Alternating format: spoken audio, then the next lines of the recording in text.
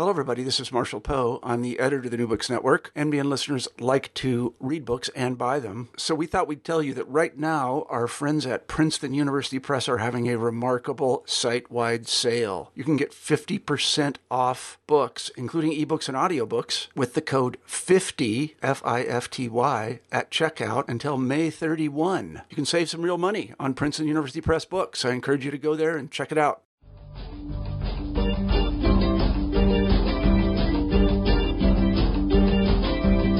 Hello, and welcome to New Books in Philosophy, a podcast channel with the New Books Network. I'm Carrie Figdor, Associate Professor of Philosophy at the University of Iowa. I'm co-host of the channel along with Robert Talisse, Professor of Philosophy at Vanderbilt University. Together, we bring you conversations with philosophers about their new books in a wide range of areas of contemporary philosophical research. Today's interview is with Alexis McLeod, Associate Professor of Philosophy and Asian Studies at the University of Connecticut. His new book, Philosophy of the Ancient Maya, Lords of Time, is just out from Lexington Books. The ancient Maya are popularly known for their calendar, but their concept of time and the metaphysics surrounding that conception are not. In his new book, McLeod reconstructs an ancient Mayan metaphysical system based on key texts and other artifacts, plus using analogies with ancient Chinese philosophical thought. On his view, the Maya held that we can understand everything in temporal terms, but that everything does not reduce to time, and that humans have a role in constructing manifest time and organizing the manifest world. McLeod also considers Mayan views of essences, truth, personal identity, and meaning. Let's turn to the interview. Hello, Alexis McLeod. Hi. Welcome to New Books in Philosophy. Hi, thank you for having me. It's a pleasure to have you here to talk about your new book, Philosophy of the Ancient Maya, which is, it's for me at least, it's kind of a whole new area of philosophy that, I really don't know a whole lot about, and I don't think a lot of people do, because, as one colleague of mine said, did the Maya have a philosophy? What you do here is kind of put something on the table, do what I think of as a reconstruction, because the sources aren't, they're not abundant, and it's all, fairly, ancient, writings and, stone tablets and things like that. Before we get into, how you reconstruct the philosophy or the possible philosophy of the Maya. Could you say a bit about yourself? How did you get to philosophy, to being a historian, basically, of philosophy, and then to writing this particular book? So I came to philosophy in a somewhat strange way. I actually came through Chinese. So I studied Chinese language when I was an undergraduate. And I took a medieval philosophy course and was kind of interested in philosophy as well, but discovered Chinese philosophy in Confucianism and Taoism and the early Chinese texts through some classes that were connected to my study in Chinese, and really just kind of fell in love with those texts. And so I transferred into philosophy and started back where I was an undergraduate at University of Maryland. That was in the philosophy department. It was mainly Western contemporary analytic stuff, a few history classes as well. But I kind of discovered that there was this alternative way of encountering philosophy through Chinese philosophy, and that kind of got me into that, going in that direction. And so that's what I ended up focusing on was classical Chinese philosophy. And I get bored easily with projects, so I kind of wander a lot. In history in general, I tend to like kind of the things that aren't covered as much, right, in the ancient world and historical philosophical texts. And kind of I discovered Maya thought actually working on astronomy. So I've had an interest in astronomy for years. I actually started in school in physics with the idea that I was going to study astronomy. And I was working on a book on ancient astronomy, which came out actually a couple years ago now, and discovered the early Maya. And because there's a lot of discussion of astronomy in the Maya texts that are available now, such as that we have today, such as the Dresden Codex. And as I was looking at Maya astronomy, I kept thinking it would be really cool if there was philosophical thought in the Maya tradition as well. But I kind of despaired that, we don't have the text, right? They're gone, and there is no philosophical tradition.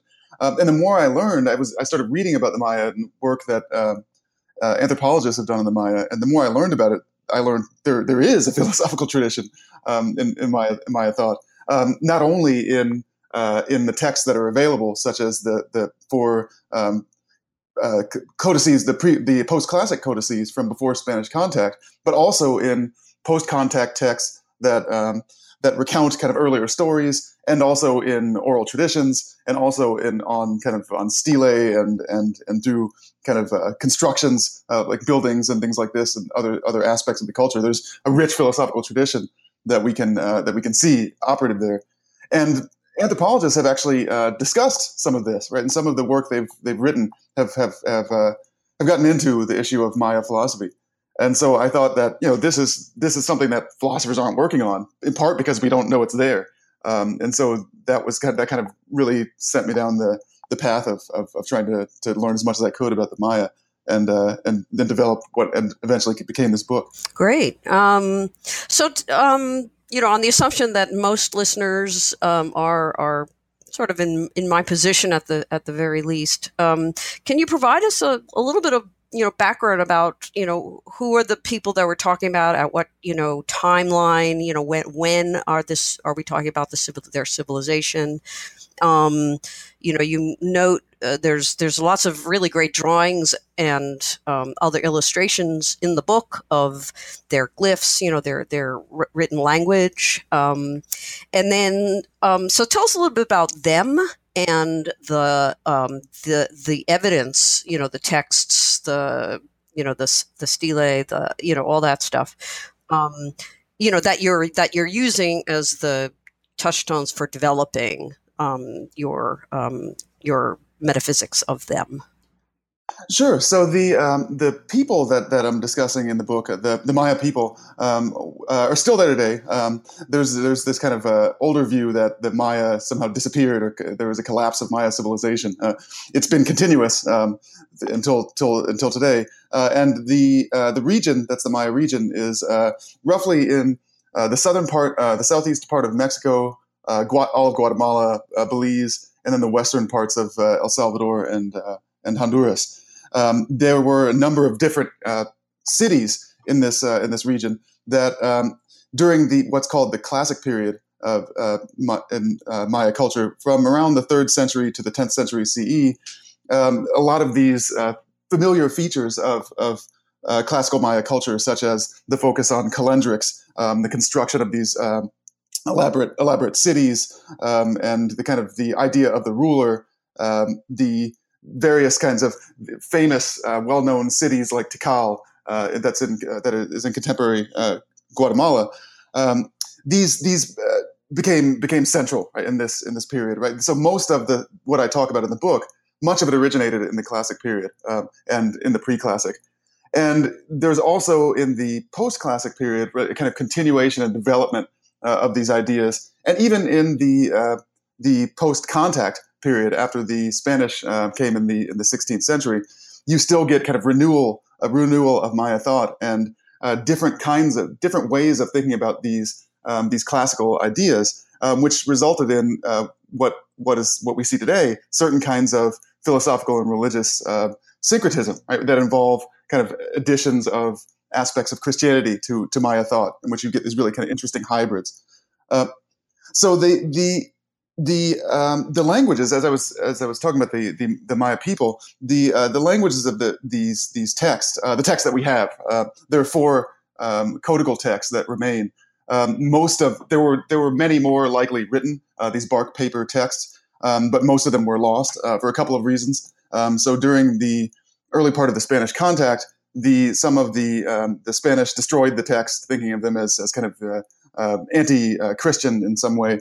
But I think the importance of that, although many texts were lost in this way, the importance is probably overstated, right? This idea that Diego de Landa, for example, is the infamous figure associated with this burning of books.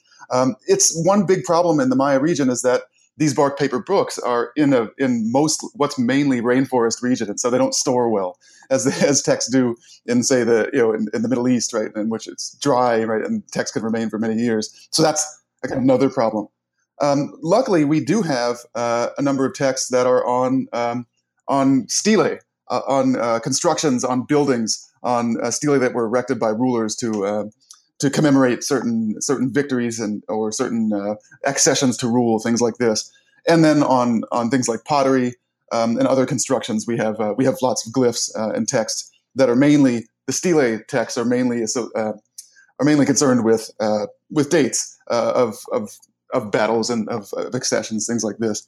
In addition to that, we have, as I mentioned before, we have the post-contact texts, and these are texts like the famous Quiché Maya Popol Vuh, or the books of Chilambalam, which recount stories, rituals, kind of philosophical positions that you find earlier in the Maya tradition. So the texts like the Popol Vuh certainly involve elements of things like Christianity, but they also involve these kind of earlier layers of Maya thought. And one of the ways that we can demonstrate that is that a lot of the stories that we see at the Popol Vuh have these kind of they're represented in earlier artwork, right? So we see images of, say, the hero twins from the Popol Vuh in classic period artwork and various kind of stories that we find in the text.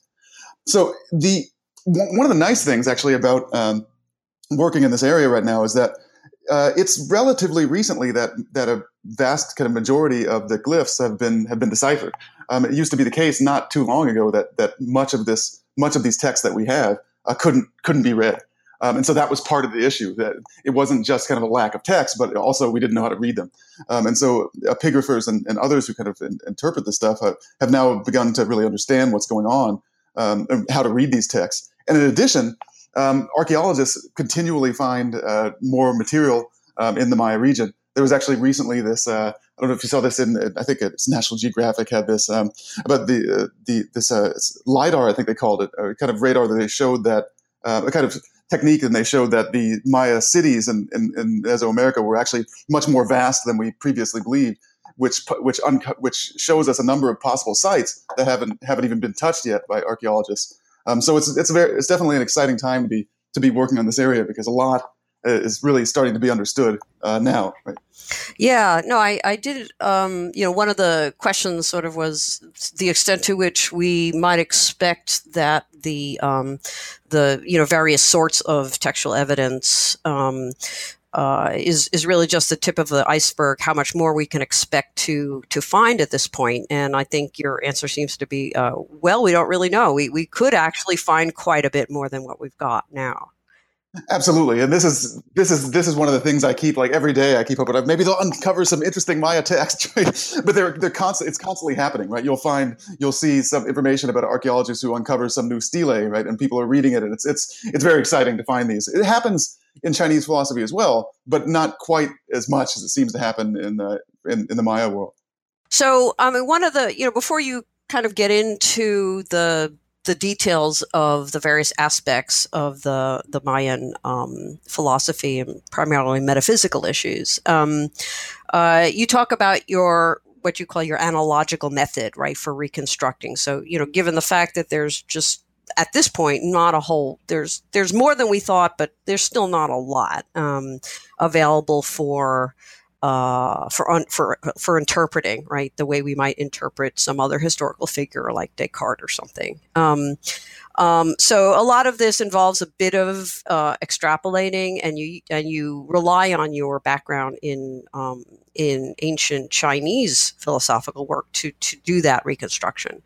So one of the, you raise and address a number of problems for this method as well. I mean, the obvious sort of question of, well, maybe you've put together something that makes sense, but how do we know that that's what they, that was their, metaphysics, or just the dependence on the fact that, your expertise is in Chinese philosophy, and so that's a natural place for you to begin, kind of for your reconstruction. Somebody else might have a different way of putting it together. So could you say a bit about, the analogical method, and then how you address, the concerns that might be raised about that? Yeah, so the analogical method, I mean, I see it as a kind of additional tool in the toolkit that historians of philosophy can use to try to construct plausible interpretations of these systems that can be used not only in the case of Maya thought, but in case of Chinese thought or kind of early modern European thought, and any different kind of area of the history of philosophy. And I think it really is something that you see often in the history of philosophy, maybe more than we recognize. It seems to me that we already kind of implicitly use it in a lot of ways when we do things like call one thing that you used to commonly see, or you see sometimes still, is a discussion of early Confucianism as, say, virtue ethics, right? Or when we use kind of terms or concepts that are part of our kind of contemporary philosophical tradition to understand things that are going on in early China or in Maya thought or any other place. And it seems like to me what we're doing there is we're reading these texts, we're looking at these traditions using a particular frame. And so the analogical method is a kind of way of doing something like this, right? It goes a bit beyond this in that there's a kind of assumption behind it, which I get into to some extent in the book, that human minds tend to work generally in the same way. And so when we see these systems develop, what I notice, at least, is that these systems seem to develop in somewhat similar ways across traditions. They're not always exactly the same, of course, but the way that you kind of construct a correlative metaphysics, for example, in early China, tends to look a lot like the ways that we see these develop in other areas as well. And so, if we can use this kind of interpretive frame of early China or of certain aspects of Western thought to make sense of things that aren't quite clear in Maya thought because there aren't enough text, or just because we've lost so much, that it doesn't show that this is necessarily what the Maya held. But I think it gives us a kind of a plausible interpretation. That's one possibility, which I think ends up being really no more than we can do with most of our historical interpretations. Because when we have to give interpretations, the idea is that there's something that hasn't been said, right? Or there's something that's left unclear. And so our interpretations often are constructed on the basis of, say, something like the principle of charity, in which we just try to make the most sense of, say, Plato's view, right? To make it the most plausible we can, right? Which is another kind of method that doesn't show that this is necessarily what Plato or anyone else held, but it shows that here's what a consistent view might look like, something like this. And so that's what I take it that I'm kind of doing with the analogical method, is offering just another tool that we can use to build consistent interpretations, and also one that might help us to kind of understand how these various ideas emerge in similar ways within different traditions. So it kind of plays this role of helping the comparative philosophical project as well. And that's an issue you get to actually at the very end of the book. But we can get to that in a bit. So let's get to the the defense and articulation of the metaphysics. So the subtitle of the book is, Lords of Time. And if anybody knows anything about the Maya who isn't a Mayanist or something like that, it's the idea of this, Mayan calendar and the whole idea of calendars. And in fact, that what you point out, erroneous idea that, you had this calendar that said the end of days and there was going to be like literally the end of the world, and that didn't quite happen. But in any case, time is clearly a central concept in their philosophy. And so there's a lot of different aspects to that you talk about in the book, which, there's not just one question there about time, but let me just start, just to start us off. What is time, as they're conceiving of it? And then I'll ask about the calendrics, after that. But let's just start with, the basic question, what is time for them? Yeah, so time, it plays a lot of different roles in early Maya thought. One of the kind of central roles that it plays is to help them understand how to make sense of change. And also how to make sense of the human role in constructing or in completing the cosmos, which is actually something that I notice is kind of similar to some of the things that you see in the early Chinese tradition. So the title, the Lords of Time title, actually comes from the idea of the ruler in early Maya thought, the ahau, and the role that the ruler has in structuring and keeping the sacred time. And you see a kind of identification of rulers with time. So time, in one sense, and this is part of the reason that some read it as this kind of fundamental constituent of the world. Time is a way to make sense of what exists in the world, right? So the idea is that, so I don't understand it as a kind of as something that everything reduces to in the way some do, but the idea is that everything can be understood in terms of its kind of description as far as it is something like time. So in many of the early texts and in the Popol Vuh, for example, we see this kind of this position that humans have a role in constructing and manifesting time. So you have at the beginning, right? There's a story in the Popol Vuh where the gods are creating the world and they create humanity. And one of the things it's a very famous story that they try to create humanity, these kind of wooden beings, and they aren't successful and they have to redo it over and over again. And the idea is that what caused them to fail in this creation of humanity is that each of these earlier versions of what they were trying to attain couldn't do what they called keeping the days, right? These wooden creatures they made couldn't keep the days, and thus they were unsuccessful as humans. And then finally, when they get to create humans, they're successful in keeping the days. But part of the idea being that humans play this role in somehow completing what the gods have done, right? The gods have supplied this kind of basic substrate of nature, and that humans construct this into things in certain ways. And time is one of the central things that they construct, right, out of this kind of basic, what we might call ground of being, something like this. This is part of the reason that you see the role, even today, of the daykeeper, right, in the Yucatan, for example, and in other areas in the Maya region, as being essential, right? The daykeeper having this kind of central ritual role, with the idea that keeping the days, right, and having the kind of the fixing the sacred calendar is not only an act, a kind of ritual religious act, but it's also an act that helps construct the world in a certain way, right? That contributes to what I call in the book continual creation. And so time, I think, for the early Maya really represents the human role in organizing the world in a certain way. Now, that said, humans don't just kind of create time out of nothing, right? It's not completely arbitrary or completely conventional, but rather they do what we might call manifest time, right? So there are these kind of unconceptualized patterns that form what we might call the ground of being, and that time and also other entaties are constructed out of this. I talk in the book about how what I call this basic ground of being for the Maya is very similar to this conception of Tao in the early Chinese tradition, in which it's, especially in the Taoist tradition, in which it's something that itself is ineffable, but can be accessed by humans in certain ways, and it can be conceptualized such that things come about from this conceptualization of the Tao. And in early Maya thought, this involves this concept that they call ordering or tsak, with the idea that when we order the world in a certain way, or even when we measure the world in a certain way, that this creates new things. This act of ordering is itself what completes the cosmos.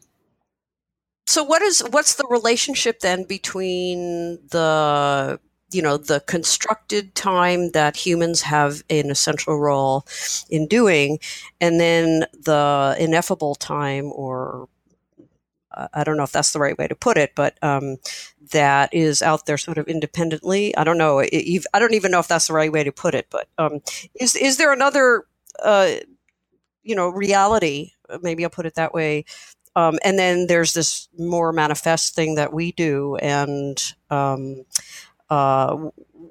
is there any relation between them, or is just this other ineffable thing just like doesn't even matter really whether it's there or not? I think there's certainly a relationship between them. In fact, we wouldn't be able to do what we do, right? We wouldn't be able to construct these things through conceptualization if there wasn't this ground of being. Right? In a sense, it reminds me in some ways of this kind of Kantian conception between the noumenal and the phenomenal, right? Something that's there and that needs to be there, but we don't directly access as such, right? There's a similar idea here, right? That what we access are these kind of conceptualized things, right, that we've in a sense kind of conventionally constructed. But all of these are dependent on and in a sense built out of this kind of basic stuff, right, which can't in itself be characterized using any of the concepts that we impose onto it, right? In a sense, impose onto it, right? So we follow part of the difficulty is that we follow these kind of patterns that are manifest in the ground of nature. But those patterns are things, and this is similar to what we see in the Taoist tradition, those patterns are things that ultimately can't be accurately characterized using concepts, using language, etc. For the Taoist tradition, one kind of important difference, for the Taoist tradition, it's we can understand and grasp these patterns by responding to them through activity, right? So when we act in certain ways, right, this shows our kind of understanding of the patterns. Whereas here, for the Maya, right, there doesn't seem to be that conception, at least from what we have in the text, right? This notion that behaving in certain ways, right, kind of represents these patterns. But there does seem to be a similarity in that somehow we can understand and access them, and then once we do that, we can manifest them in language. One way to understand this, one way that I sometimes use when I teach this, is to understand, to think about things like natural laws or physical laws, something like this. So when we're kind of Einstein coming up with the theories of special and general relativity, right, that we're accessing something in the world that isn't kind of manifest, right, right away, right? We don't see this when we look out at the world and we look at trees and houses and persons and things like this. But nonetheless, when Einstein constructs this theory, he's manifesting something. He's giving us something that is itself inherent in the world, and allowing us through that construction of a theory to now access this natural law in a different way that we couldn't necessarily do before. It's something like this is going on in early Maya thought as well. Okay, so how does this construction, happen? I think, a lot of the discussion of, what you mentioned, the daykeepers, and there's this other discussion of the seating of rulers and the development of different calendars, right? So a calendar is a manifest or representation in some way of this constructed time. And you can have different calendars, right? So, we just have one. So that's an interesting difference. So can you say something about, how we go about, or humans or Mayan leaders or specific Mayans who play specific social roles, how the calendars and time are constructed? Yeah, so the idea is that there are multiple, given the kind of patterns that are there in the ground of nature, there are multiple ways that we might conceptualize this, or that we might kind of put bounds on certain time periods, things like this. If we think about calendars, this is actually a kind of good example. And so we actually do something much more like the Maya than we may think. For example, if you look at the kind of Gregorian calendar that we use, right, to mark days, we also have academic calendars, for example, right? Those of us in academics tend to think more in terms of those, right, than the Gregorian. And they serve different purposes, and there are different ways that we can kind of that we can define time periods and their importance to us. With the Maya calendars, you have something very similar going on. Right? The idea is that you have, say, something like the Tzolk'in ritual calendar, and then you've got a kind of year calendar, and these are playing these kind of different roles, right? So we can organize time, or we can construct time with particular ends in mind, right? A ritual end, or having an agricultural end, things like this, and the goals that we have are going to generally kind of guide the ways that we construct these calendars in different ways, just like in the case of, say, the Gregorian versus the academic calendar. Right, but we, all of those different calendars that we have, the academic calendar, they're all, there's a fundamental, you might say, temporal calendar, which is based on the physics of, the Earth spinning around on its axis and around the sun, and so there's kind of a fundamental temporal calendar, if you want to. I don't know if you want to even call it a calendar, but there's this, time.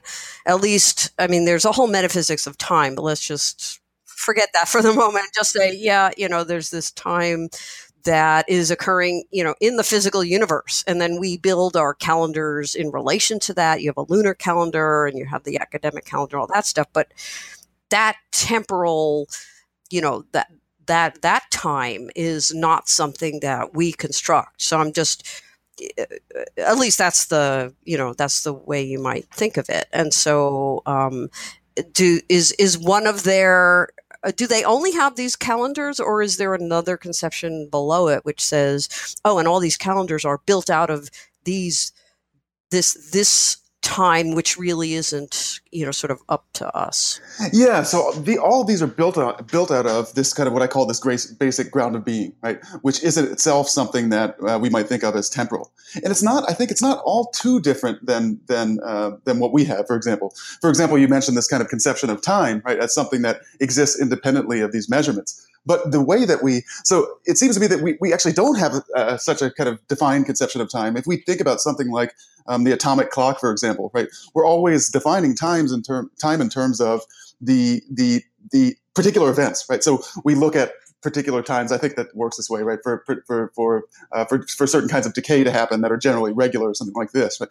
And we have this kind of assumption or this idea that there's something regular behind this, right? But we never access that regular thing through the measurement itself. It's all kind of looking at particular events and their regularity and how they're related to other events, things like this, which is how we generally define time. And it seems like they're doing something similar, but without the assumption that there is some independent kind of basic time behind any of these kind of these comparisons between various different events and how they take place. They think there's something there, but it's this kind of ground of being, right, that I was talking about before, that can be conceptualized in certain ways. So let me just continue along that trend. Is this so? There's when you say the basic ground of being, is that the concept of its that you mention, that you talk about in the book, or is that a separate one? Yeah, so its is related to this, right? So the way that I read all of these various kind of central concepts like time and its and chul and others, things like this, are that they're all dependent on this ground of being, right? But the ground of being itself is something much like the kind of the noumenal or the Tao or something like this, which can't be characterized ultimately in terms of things like its or chul or any of the other things that we want to talk about, but that's the basis of all of those. And so, in some sense, right, it seems like it's transcendent, right?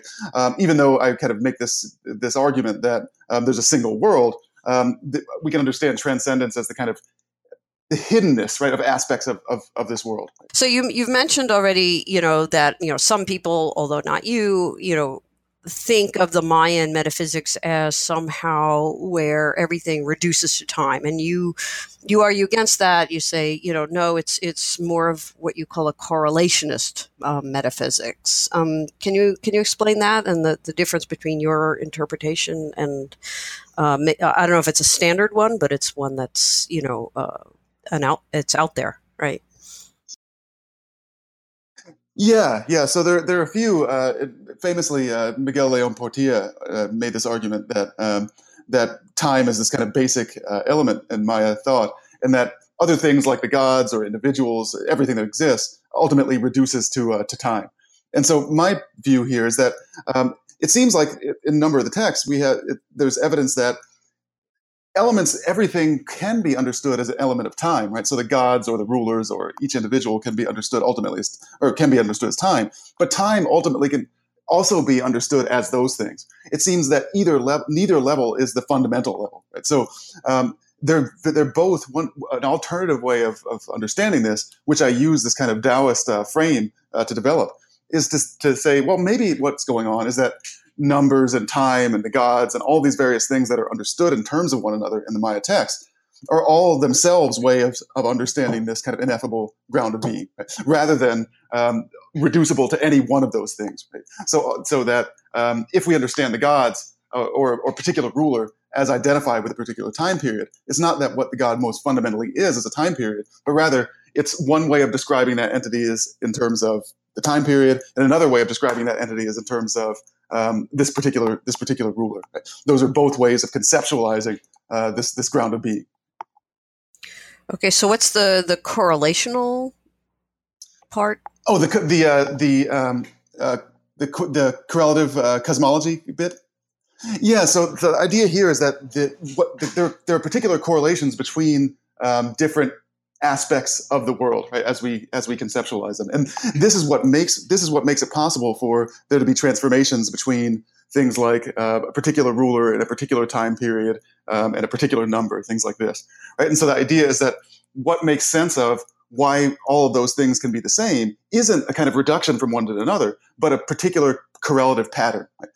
that connects one type of thing to another type of thing. Right? That's the idea, and which is something that I find that you find in Han Dynasty Chinese thought in particular, right? With this notion of the 5 phases, right? With the five phases being similar to the kind of elements theory in ancient Greece, in which when you've got a phase that's represented in a particular object, it's got this connection and can produce other objects of similar type.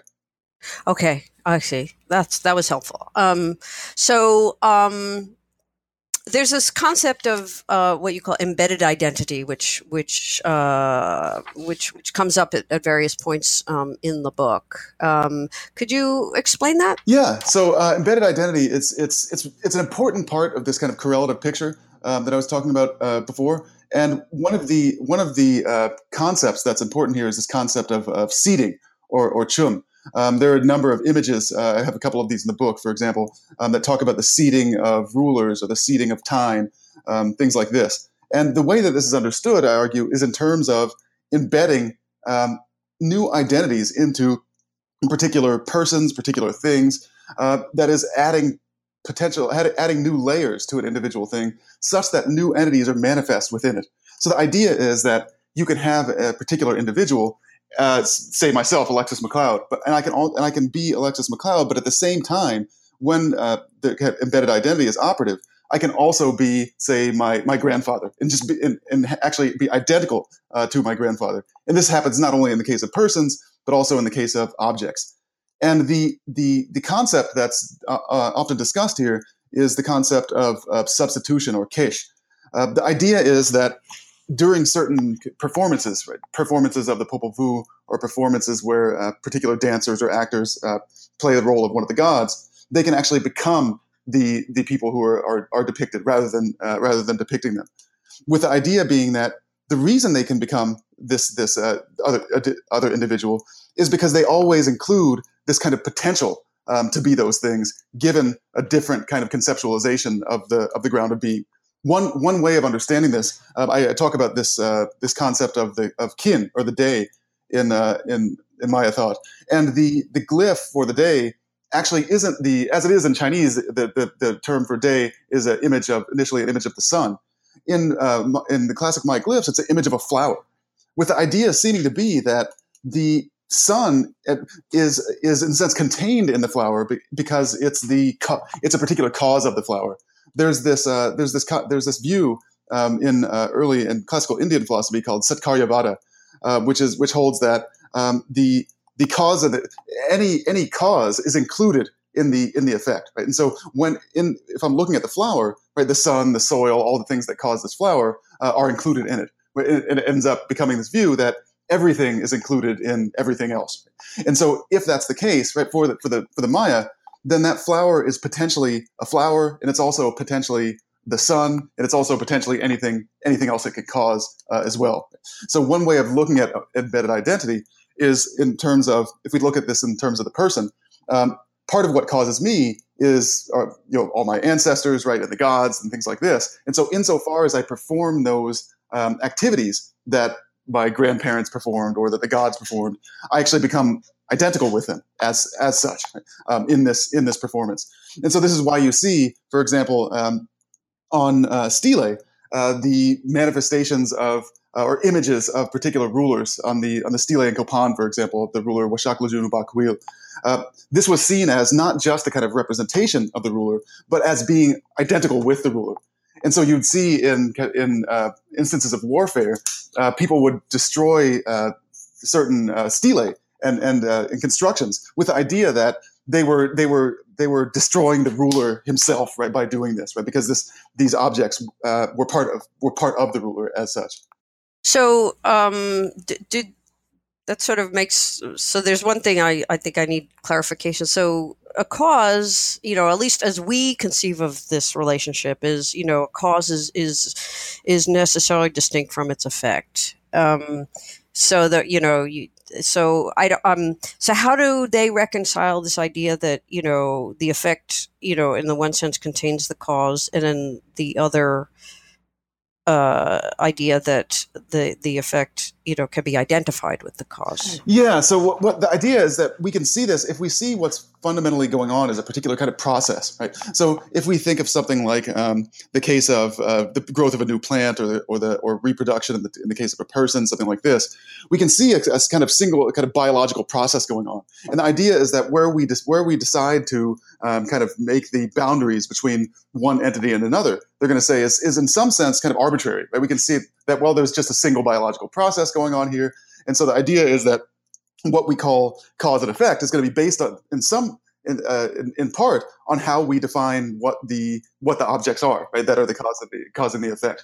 So with the idea being that one way we can understand this is a single kind of process, and where we draw the lines is going to be a matter of our concerns in part, right? Which is actually part of what leads to this view of embedded identity as well, right? So whether I count as my grandfather or not, in part depends on the concerns of the community, right? What role I'm playing in the community, whether I'm playing his role in the community, something like this. So are these boundaries like totally fungible, or are there constraints on them? Yeah. This is a good question. So it seems like there are constraints on, especially when we think about this in terms of things like the ruler, or the ways that what I might substitute, something like this. And so it's not clear that I can substitute someone else's grandparents, something like this, right? But it does seem like anything that's in my kind of lineage, I can substitute, including things like the gods, right? Because the humans in general, right, are kind of in this lineage of the gods. And so when there's kind of production of the Popol Vuh, right, many of us can perform this role. This is part of the reason that there's so much focus on the ruler in the classic period, with the idea being that the ruler has this kind of is part of this process, or that is connected to these various important figures who had this kind of ability to reveal aspects of the world that the rest of us don't have. So there are kind of there are boundaries on how broadly we can apply this, right? On what we potentially can be, right? So we have the potential to be identified with a given number of things, but not just anything, right? And this is a matter of how the patterns of the world are structured, right? For example, in which really kind of gets to the issue too about what's objective about the way that we say construct time. So even for things like calendars, I think they don't want to say something like we could just do anything, right? We could just kind of create it in any way we want it. Right? We have to follow these inherent patterns of nature.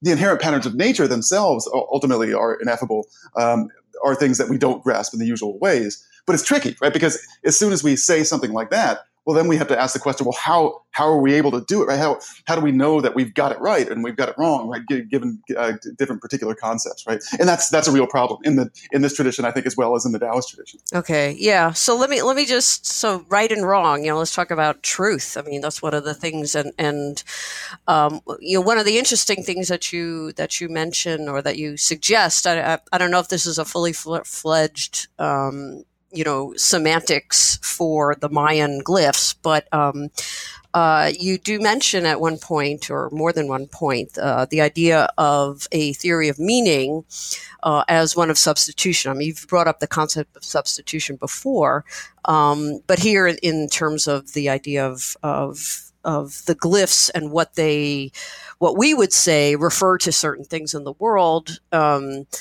You suggest that there is really no reference relationship.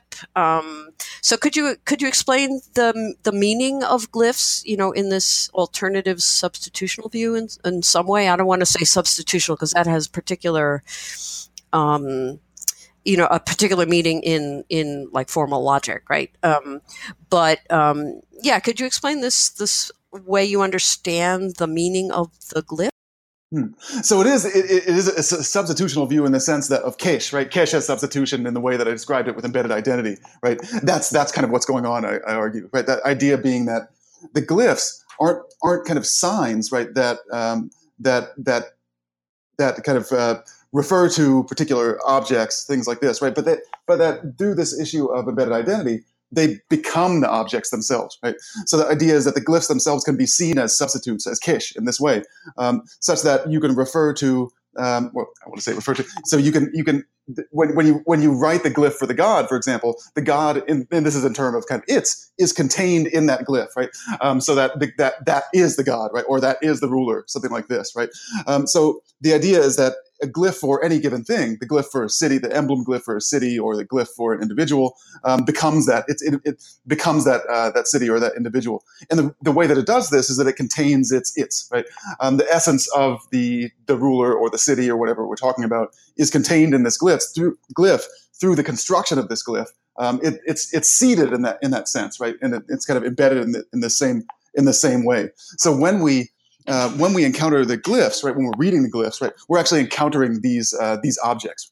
And this, in part, is, I think, the reason that so much kind of care went into the construction of the glyphs, and why part of the reason that the scribes and kind of artists in Maya culture were kind of held in such high regard, because it wasn't just that they were recording kind of events, but they were able to capture the essence of these objects such that they could create them, right, through the construction of these glyphs, whether it's on bark paper or whether it's on stelae, something like this. Which raises interesting questions about, between types and tokens. Are there, right. Yeah. Right. Is there any indication of, were they aware of that distinction, or? Yeah, so I think that, when you talk about the language, I think every kind of instance of a glyph is just that object. So part of what they want to say is that you can have this kind of represented multiply, something like this, right? And so the king, for example, Washakla Junuba Kuil, can exist as the person who's talking to you, and he can also exist in the form of this glyph and another glyph at the same time, right? It just becomes another kind of iteration, if you will, of that individual, right? I think that's the way that they're looking at it, right? They don't want to say something like that, because generally what we're going to take to be the case is that if there's some individual Washakla Junuba Kuil that exists at one time, there can't be something else distinct at that same time who's also identical to him. And they want to say that, no, there could be many things, right? In a sense, Washakla Junuba Kuil is extended in this way, right, through these multiple different objects. And every time you get an additional glyph, that's another extension of the essence of Washakla Junuba Kuil. So it sounds like they conceive of the gods as universals. Would that be correct? Yeah, that's one way of looking at how they think about the gods, and not just the gods, I think, but all these other kinds of fundamental aspects. Well, I don't want to call them fundamental. These other kind of aspects of ways that we can characterize the ground of being as well, such as number, time, all of these kinds of things, right? Could be seen in much the same way. Okay. Well, that sort of raises the issue for you. You also talk about their views of personhood and personal identity, and there's a couple of connected concepts there where you had the general idea of its, or essence, and then there's a human form of that, which is, I think, Chul or something, and then there's a aspect of the human essence, which is a social aspect or communal aspect. Could you explain their view of human personal identity? Yeah. So things like it.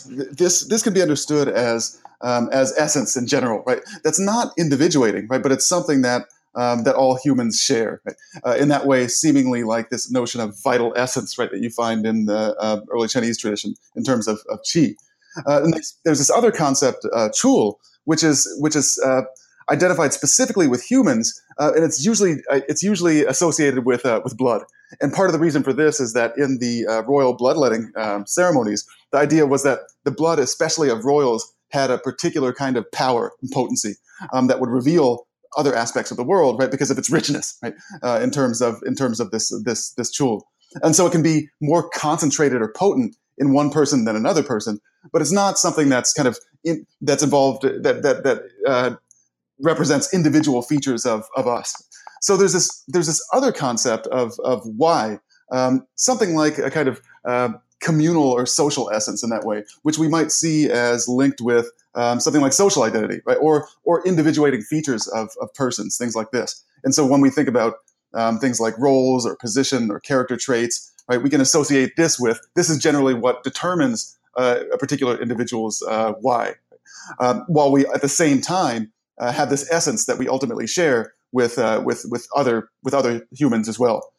And one of the interesting things about this concept of essence is one of the ways it seems to be understood is as that which makes things what they are. Right? This is the idea, and this kind of leads in the tradition, I suspect, to something similar to what it leads to in the early Chinese tradition, which is a particular conception of truth.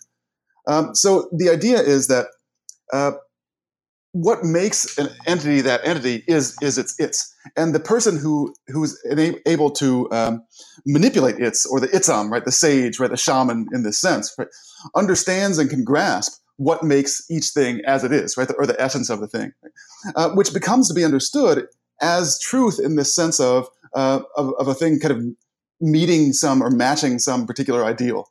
And so part of what's going on here is that they're understanding truth, I think, in this kind of broader sense, in the way that we see it in the Chinese tradition and in certain kind of outside of philosophy, even in English as well, when we say things like the true person or a true friend, something like that, right? The idea being that this is something that possesses the essence of a person or a friend, something like this.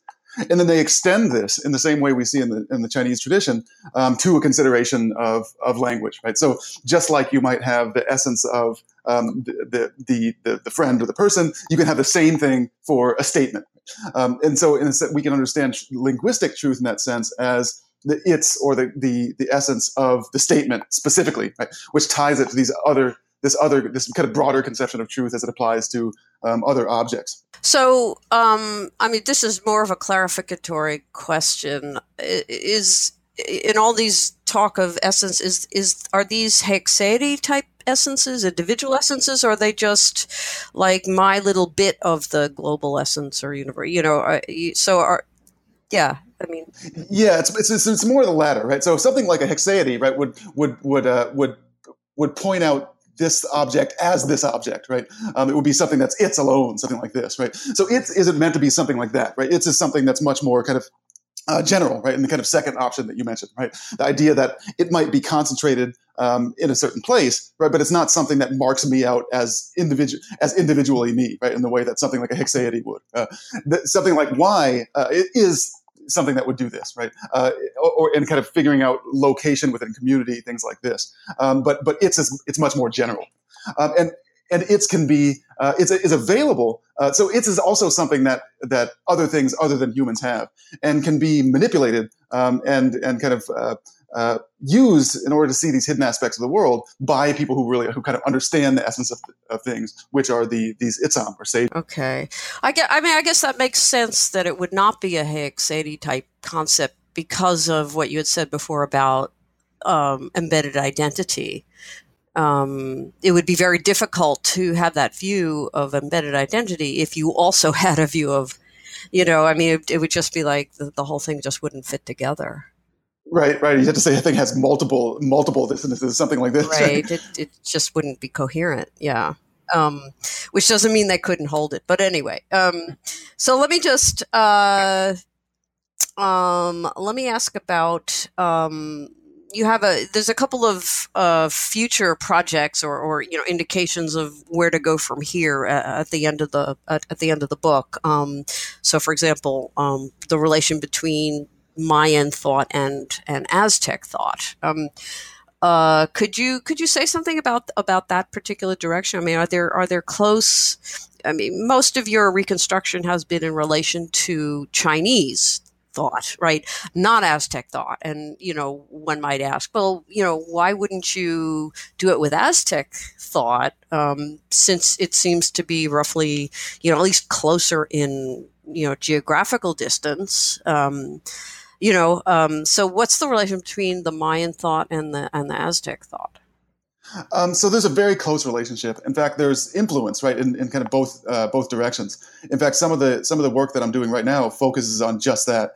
So one of the only other people in philosophy I know who's working on this area, Jim Maffei, who works on Aztec philosophy, I've kind of been in discussions with this about, and the kind of difficulties there. I mean, it's close, right? But in a way that makes it a little bit more tricky as well, right? Because you're always trying to kind of pull out, okay, what here is Maya, what here is Aztec, what here is something different, something like this, and so it makes it a little bit harder. Just in the same way as the case as in the same way as looking at some of these the post-contact texts, right, and trying to kind of compare this to classic period texts and figure out which one is classic and which one is post-contact.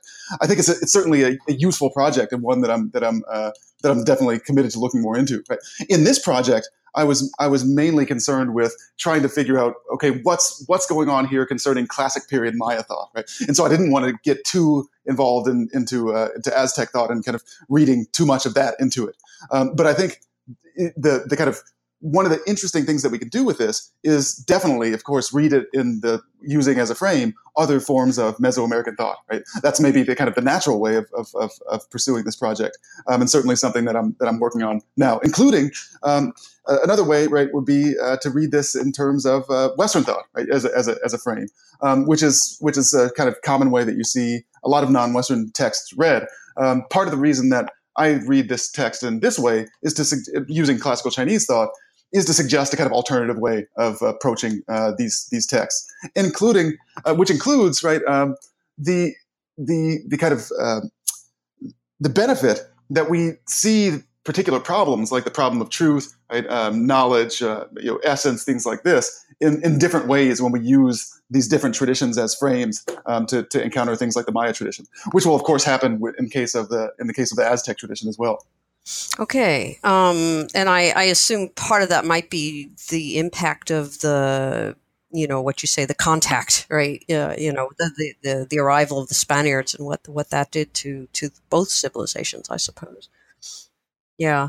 So another topic that you also sort of raise is, at the end is a plea sort of for de-Westernizing of philosophy. And certainly, we have both been trained in that tradition, the analytic philosophical tradition. There has been, I would say in recent years, attempts to, do more with Chinese philosophy, certainly with Indian philosophy, and now with Maya and African philosophy and so forth. So 2 points here is, how do you see that? How do you see that as best kind of proceeding? And especially given that a lot of people are reluctant to even include, say, a Chinese thinker on their syllabus because, many people are just not familiar with it. So there's how this might proceed, but also there's the general, problem, you might say, of just, who gets to say what, which has come up in other, in other philosophical controversies, public controversies about, racism or feminism or transgender identity, and the things where certain, when some outsider, just say some Westerner talking, as an expert on Chinese philosophy, or this sort of where the person doing the analysis is not a member of the tradition itself and has no connection to it other than basically an intellectual one. And that's many people, see that as a problem, is, who are you to tell us, what we think and so forth. So how do you see the de-Westernizing, possibly proceeding, and how do you respond to that worry of groups who have, been marginalized? I mean, clearly that's the case with these non-Western philosophies. That who are you guys to kind of tell us what our tradition is like? Right. So I think there are a couple of things going on with it. One of the interesting things I've been kind of thinking about recently is the second kind of idea that you talk about who gets to say these things, and issues of cultural appropriation, things like that. My own view on this, right? So there are a couple of ways of responding to this idea that there's a kind of a certain a certain kind of background that one needs to have in order to understand, in order to properly be able to put forward a particular kind of thought. I think that really is a mistake, right? And so when we think about things like studying Descartes or Kant, something like this, right?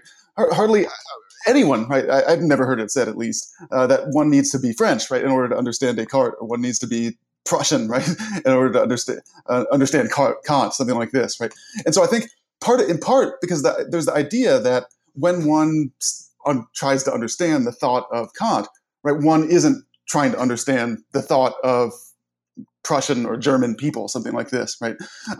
In a sense, I think the same thing should be the case it is the case, right, in Chinese thought or early Maya thought, something like this. Now, there is some sense in which one can study, right, or one can try to understand the thought of Maya people, or what they think right now, or their attitudes, something like this, which I think would be a kind of very different project, right? And maybe one in which the kind of the voice and authority of a Maya person would certainly be something that you have to take account of, right? But I think in understanding Maya philosophy, or understanding Chinese philosophy, really it's no different than understanding Kant or Descartes or something like this. And I think part of the reason that sometimes we think it is, right, I think we're well-meaning, but I think it really is a kind of relic of colonialism and the othering of non-Western people, right? And the idea that non-Western modes of thought are culture-bound in ways that Western thought isn't culture-bound. And so sometimes the response to this, when we recognize this, has been to say, well, Western thought is culture bound too, right? That Descartes and Kant and all these kind of things that were just as contained in their culture as early Chinese and Maya philosophers. But I think a better response, I think that's kind of the wrong response. I think a better response would be to take the other kind of way out and say something like, well, maybe we should think of Chinese and Maya thought as just as universal as Western thought, right? Rather than isolating each of them. And so I certainly think so I think really kind of my general view about this and things like cultural appropriation is that those things in themselves aren't problematic. I think what the problem is, and there is a real problem that people are concerned about here, but I think the problem is not valuing certain people, right? So while we might say something like, I'm going to study Maya thought and I'm going to study Chinese thought, and I think these things are great and I'm going to interpret them, but I'm still going to then turn around and just like restrict access to what I'm doing from Maya people or Chinese people or something like this, right? I think that's the problem, right? Our kind of are the ways that we think about the individual people, right? Which is independent from the ways that we think about Maya thought or Chinese thought, something like this. And so I think one way, I actually think that kind of broadening our conception of what philosophy is and the ways that we engage in kind of history of philosophy can actually help with that as well, right? With the idea being that, if we can do something like, say, something as easy as, hire more people teaching non-Western traditions in philosophy departments such that, and require it to be studied, right, for our PhD students, things like that, such that when we construct conceptions of a history of philosophy, we expect it to include things like Aztec, Maya, Chinese, Indian, etc. Thought. Right? I think that can go part way toward also being more accepting of different kinds of people, right? And diversity in this kind of different sense. Well, we could continue talking, but we're out of time. So I like to end with a final question, which you may have already partly answered, at least, which is what's on the horizon for you? What are you working on now? Yeah, so I'm kind of I'm all over the place. Basically, it's hard for me to stay on the same project or the same area kind of for more than one book or so. So I just finished a book on the Han Dynasty Chinese philosopher Wang Chong, and I'm working right now on a project on madness in early China and how this kind of connects to the ways that they thought about personhood. And the value that some thinkers actually gave to this concept of quagga or madness. So that's one project, and then I'm also working on another book with an old student of mine, Josh Brown at Mount St. Mary's University, on transcendence and substance in the early Chinese tradition. So those are kind of the things the multiple ways I'm being scattered right now on these various different projects.